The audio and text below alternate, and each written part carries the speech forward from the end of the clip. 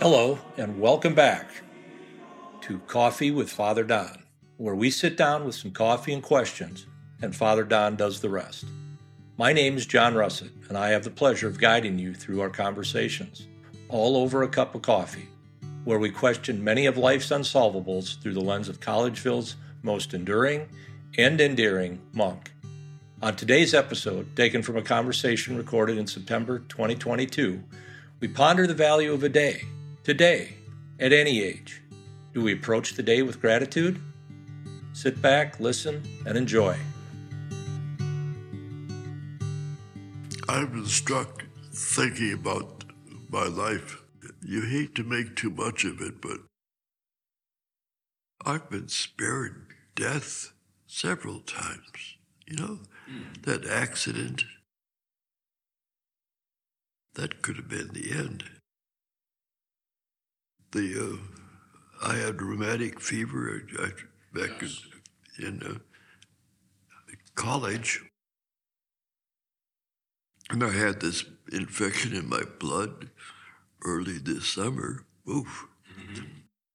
The doctors didn't tell me at the time how, what it meant and how difficult it was. I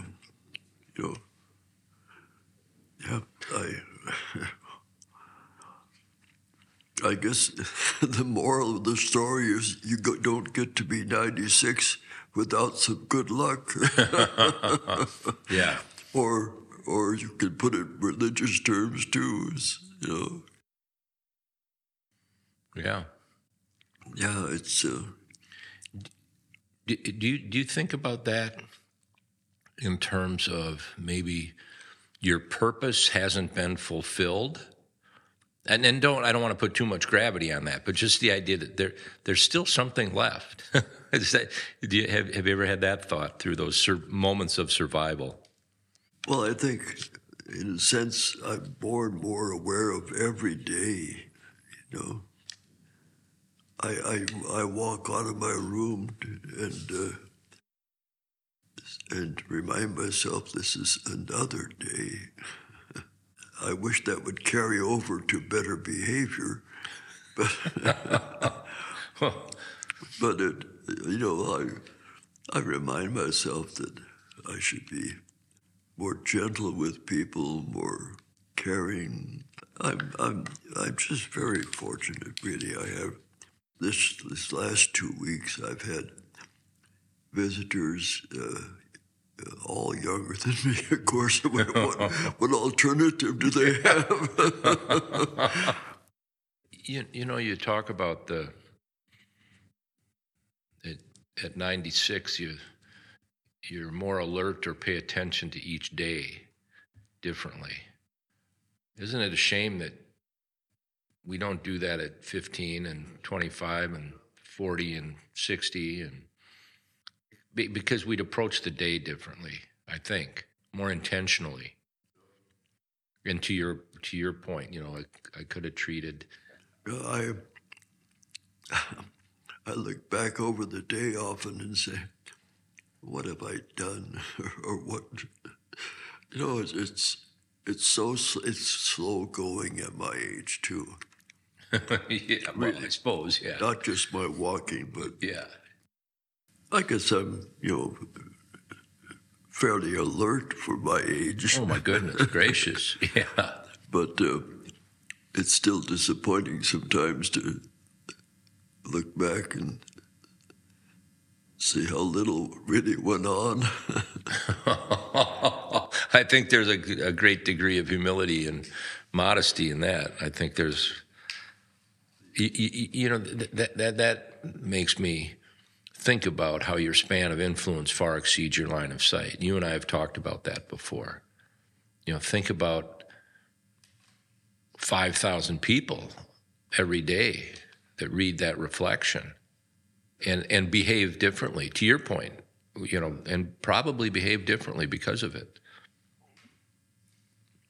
That's quite an influence. That's quite an impact. People write such nice letters, encouraging.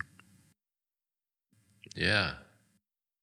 Yeah, some of them have been reading my reflections for 20 years. Yeah. I'm doing a reflection on that. That's the one you're working on. Yeah. And how people justify their time and attention because they feel differently or think differently as they read them over the years, Mm-hmm. I mentioned that to a woman in church once. She was attending things here. She was saying that she remembers reading some of them before, but she says, I'm different whenever I read them, Mm-hmm. which is encouraging. Yeah. I suppose we all are in some way different from year to year. Yeah, I certainly read things differently today than I did 5, 10, 15, 20 years ago. There's to your point about each day, too, do you wake up with an urgency of any sort about, like, I need to capitalize on today because the days are so more distinctly measured than they ever have been, even though there's no reason for me to wake up with any less urgency in my day just because I'm 65. Have you ever felt that urgency in a day? Well, waking up is an interesting point for discussion. When I was younger, I jumped out of bed. Really, I loved mornings. I was always motivated.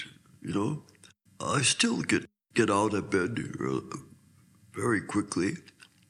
Though there are a couple times recently when the alarm's gone off and I've shut it off and went back to sleep. Yeah, I try to be more intentional about every day.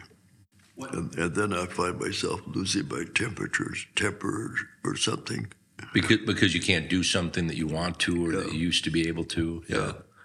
Mm-hmm. Well, that's that, you know what, we talked about this a long, long time ago, but that's that surrender piece. How can I surrender with grace? That's a tough one. Yeah. That's a tough one.